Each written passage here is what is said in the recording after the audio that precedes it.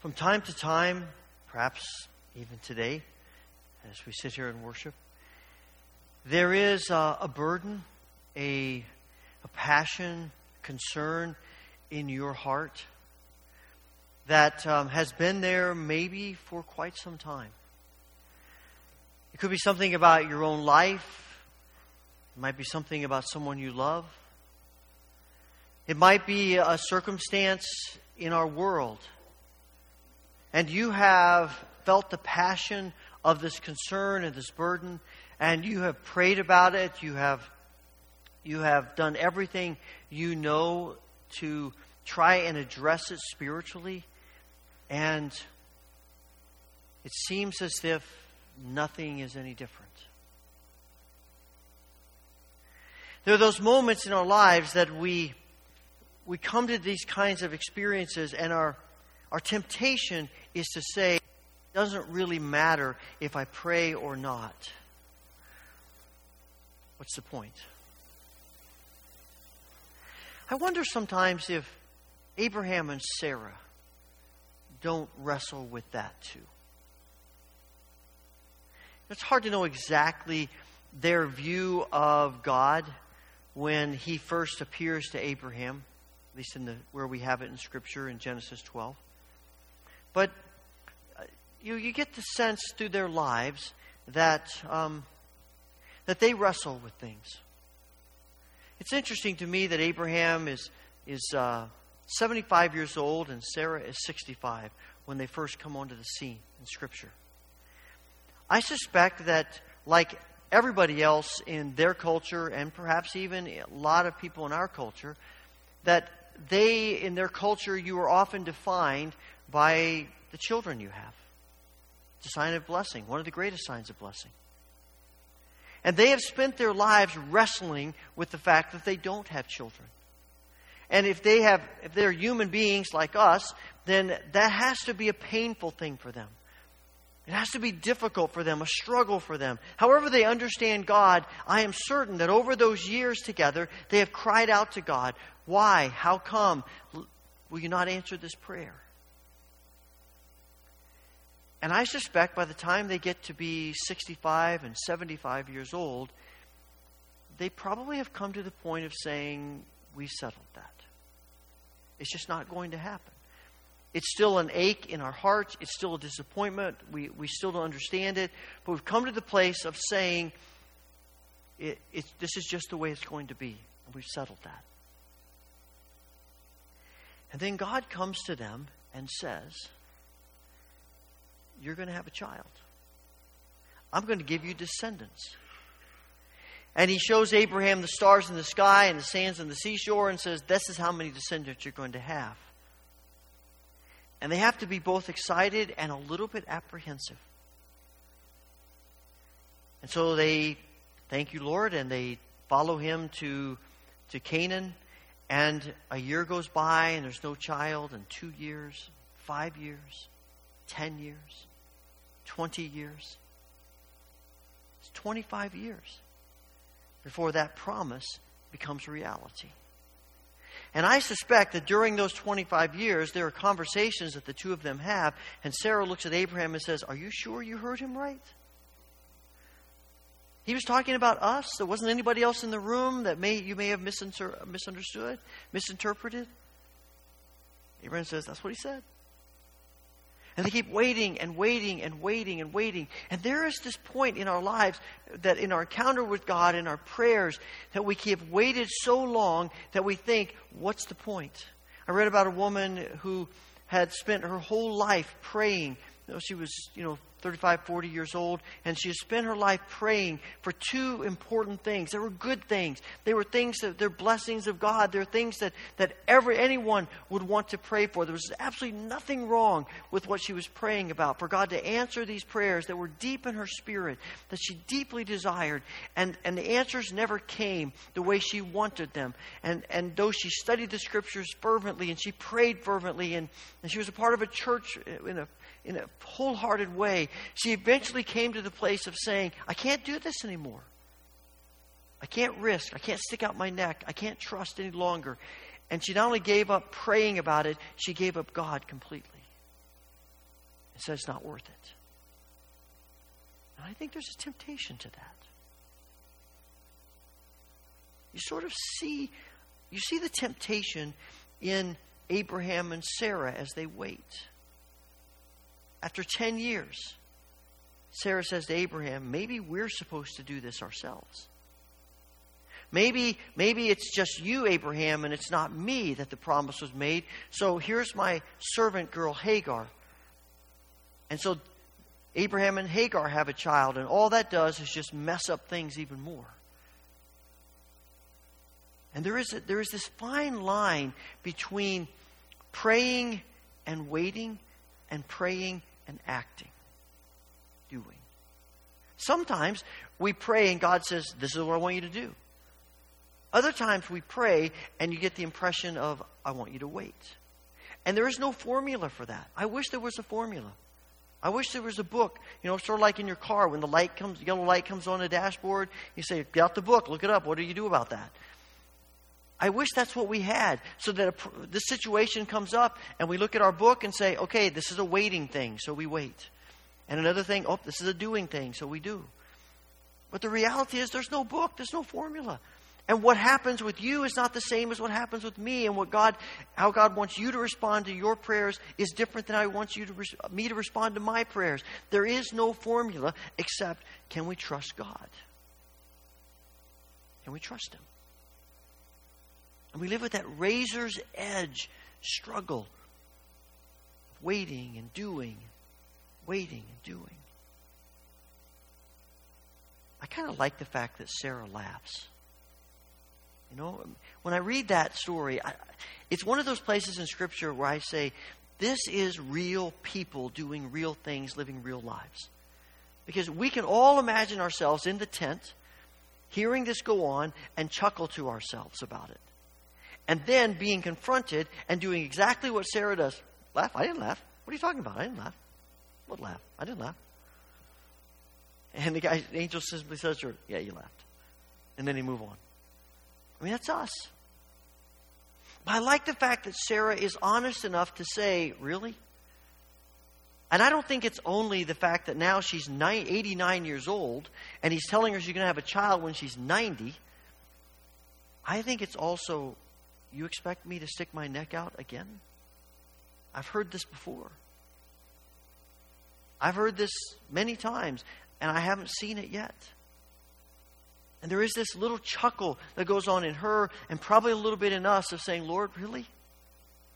Really? Can I really believe you're going to do this? I think there is a sense in Abraham and Sarah, what God is asking of them is to see things differently than they typically see them. And I think He's asking the same thing of us.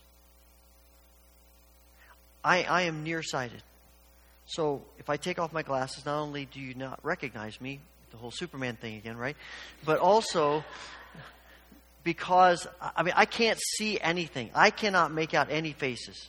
If I didn't know that Paul and Debbie were sitting here, I would not know Paul and Debbie were sitting there. I can't recognize anyone. It's just a blur. I can't see the big E on the chart when I go to the eye doctor's office. I have trouble with that. I've never understood people who are farsighted because it never made sense to me that you could see things far away, but you couldn't see them right in front of your face. That never made sense to me, but that's because I'm nearsighted. And the more I pondered that, I think most of us are nearsighted prayers. All we can see is what's right in front of us. Everything else is a blur. And for some reason, God seems to like far-sighted praying as well as nearsighted praying. I think God wants us to pray about these things that are right in front of us, but for us, we tend to say, okay, God, what are you doing about this right now in the moment? And God is saying, well, I've got some ideas about that, but they're kind of out there. But all we're thinking about is the moment. All we're thinking about is where we are right now. When God, I think one of the reasons He doesn't always answer the prayers that we pray is because our prayers, there may be nothing wrong with those prayers, but they will lead us to something that is so much smaller than what God has in store for us. And He's looking for that longer picture, that bigger picture. And quite frankly, when we're in the moment, it's hard to see the big picture. All we're thinking about is the moment, the pain of the moment, the struggle of the moment, the difficulty of the moment. That's the hard thing. And I struggle with being farsighted in my praying because I want things to happen in the moment right now. Maybe you do too. You probably have played the game Mousetrap. Probably familiar with that game, Mousetrap? Right? They've made new versions of it. It was popular when I was young. And it's this thing, you build this contraption and your pieces are little mice and you go around the board. And as the game goes on, you keep putting more pieces together until you get it all put together. And then if you get the right, if you land on the right spot and somebody else's mouse is in the right spot, you can pull the trigger on it and it goes through all these contraptions of kicking things and balls rolling and men diving backwards. And eventually it lowers the cage down on your opponent's mouse and you capture it. I got to be honest with you, this is kind of a boring game to play. Seriously. The fun part of it is the thing all put together and you get to see all this stuff happen. And so what we tend to do is just put it together and then just do it, But to play the game, particularly with children, they're like, when are we going to do it? Well, you got to put 15 more pieces together on here before you can do it. And you're going around the board and piece after, it's kind of slow and boring to get to what you really want of the action. But if you put this game together along with Honey, I Shrunk the Kids, and you became a little 1-inch, 2-inch little person on that game board and a mouse chasing you around the game board, if you were just, all you could see was the next piece going in place, you would think to yourself, what does that possibly have to do with helping me with this mouse? It's just a piece. It means nothing. It doesn't look like a mouse. It doesn't have anything to do with catching a mouse. It's just a piece. It would make no sense. But from our perspective, we see it. We understand that when you put the third and the fourth and the 10th pieces on, it's building towards something that's getting to a conclusion. And I'm convinced that there are an awful lot of times in our lives when that's what God is asking us to see and to believe. Even when we're in the middle of it and it looks as if there can be nothing redeeming about this, there can be nothing good in this, there's nothing of value in this, God is saying, trust me. Trust me. I've got more in mind. Bigger things. Deeper things. And our response to that call of faith, maybe the most profound response that we can make to that call to faith is persistent prayer. When we are at a crossroads, when we feel like we are up against a wall and we've been praying about something continually, and nothing seems to be changing, maybe it's even getting worse.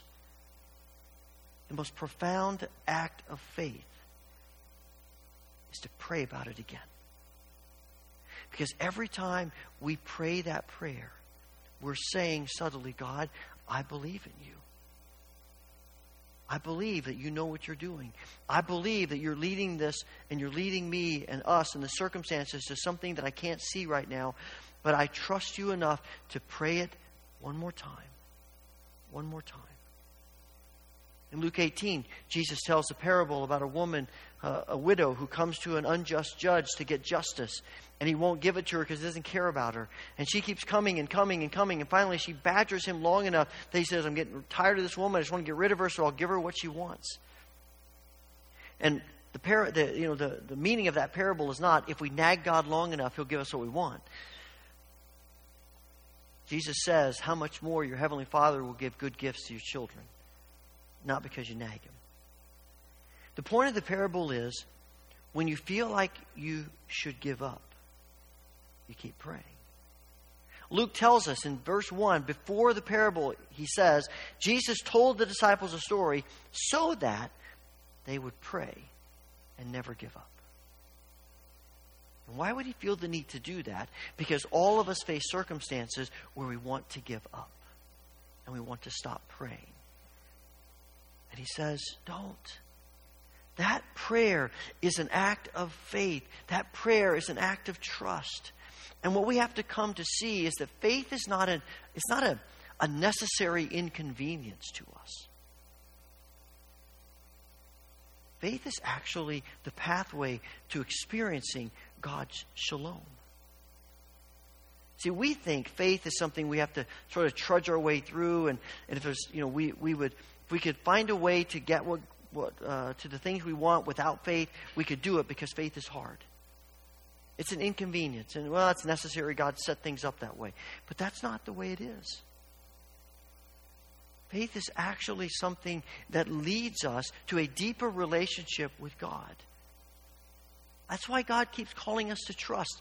That's why there are circumstances in our lives that require faith and trust.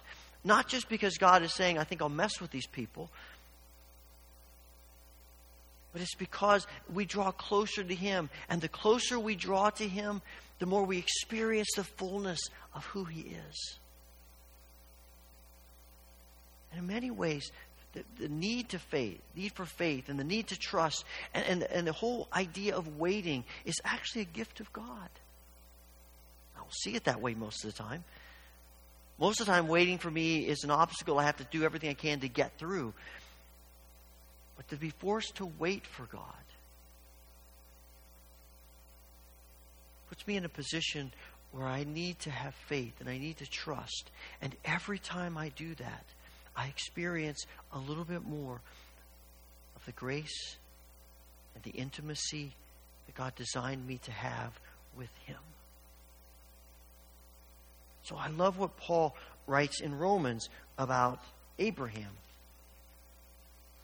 He says, even when there was no reason for hope, Abraham kept hoping, believing that he would become the father of many nations. For God had said to him, that's how many descendants you will have. And Abraham's faith did not weaken, even though at about 100 years of age, he figured his body was as good as dead. And so was Sarah's womb. Clearly, God's promise to give the whole earth to Abraham and his descendants was based not on Abraham's obedience to God's law, but on a right relationship with God that comes by faith. So the promise is received by faith. It's given as a gift, a free gift. And we're all certain to receive it, whether or not we live according to the law of Moses, if we have faith like Abraham's. For Abraham is the father of all who believe. It's faith. And what I love about what Paul writes is that it's not just Abraham himself. It's not just us experiencing this intimacy with God, but we become channels for other people to experience it. Because a little bit later he says, and when God counted him as righteous, it wasn't just for Abraham's benefit. It was recorded for our benefit too, assuring us that God will also count us as righteous if we believe in Him, the one who raised Jesus our Lord from the dead. And we become channels of faith and trust for other people. And for them experiencing God's fullness and shalom in a way that they might not experience unless we let God work in us first. One of the things that strikes me as I read through Scripture, as I read through the lives of saints, is that when I look at trust and faith, it tends to be sort of this necessary inconvenience. But the people who have come to the place of understanding God look at it as something to celebrate. And so Paul, who writes to the Philippian church from prison, says, I find great joy even in my circumstances, because I know God is using it for something deeper in my life and the lives of others. I read through the words of great saints through the ages, and they keep coming back to, as hard as this circumstance is, I find joy in learning to trust in God. Because I believe, I know that whatever is happening to me, whatever the circumstances are that I'm wrestling with, whatever the struggle, however difficult and deep it is, I believe that God's will is good, pleasing, and perfect. And we can count on Him. He's trustworthy. When we see it and when we don't. I think thinking about all of this is what caught my attention when I read a story about a woman named Louisa Stead. She was born in 1850 and was born into a Christian home. When she became an adult, she married a fine Christian man. A few years later, they had a beautiful daughter. And she tells a story about being with her family on the beach of Long Island Sound. Her husband and 4 or 5-year-old daughter were playing in the sand, and she was sitting there watching them and just reflecting on her life.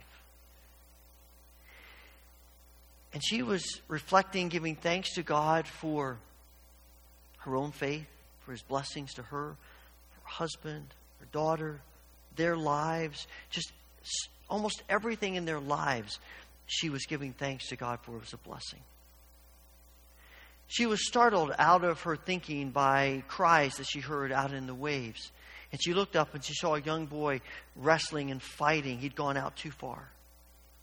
Her husband also heard him, and he handed her the child and jumped into the water and swam out to save this boy.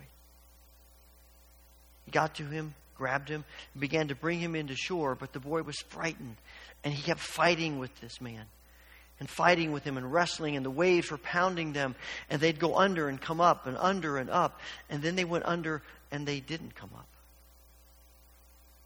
And later that evening, they found her husband's body. As you can imagine, she was grief-stricken.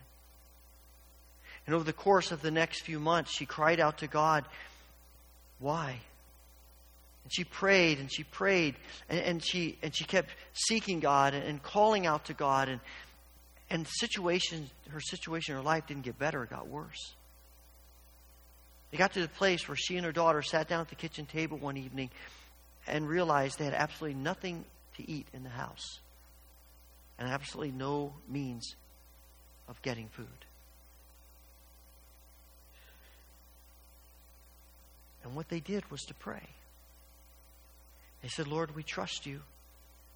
We need your help. And the next morning she went out, opened the back door, and there on the stoop was a basket full of food and an envelope with just enough money to buy shoes for her daughter. It wasn't going to change her life, but it was something. It was something. When she came in, and she and her daughter knelt down, and they gave thanks to God. And then she went over to her desk, and she sat down, and she wrote a poem. And the poem started like this. 'Tis so sweet to trust in Jesus, just to take Him at His word, just to rest upon His promise, just to know, thus saith the Lord. Jesus, Jesus, how I trust Him, how I've proved Him o'er and o'er. Jesus, Jesus, precious Jesus, oh, for grace to trust Him more.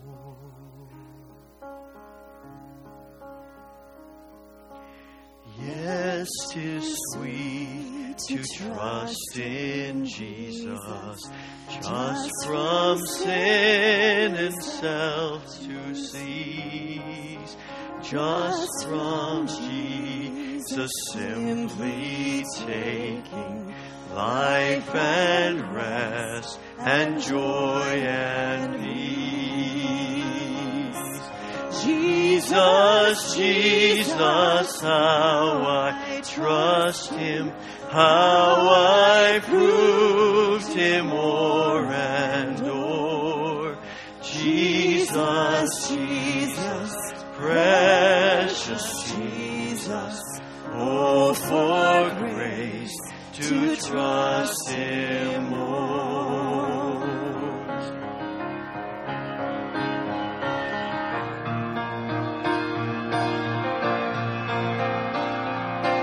I'm so glad I learned to trust Thee, precious Jesus, Savior,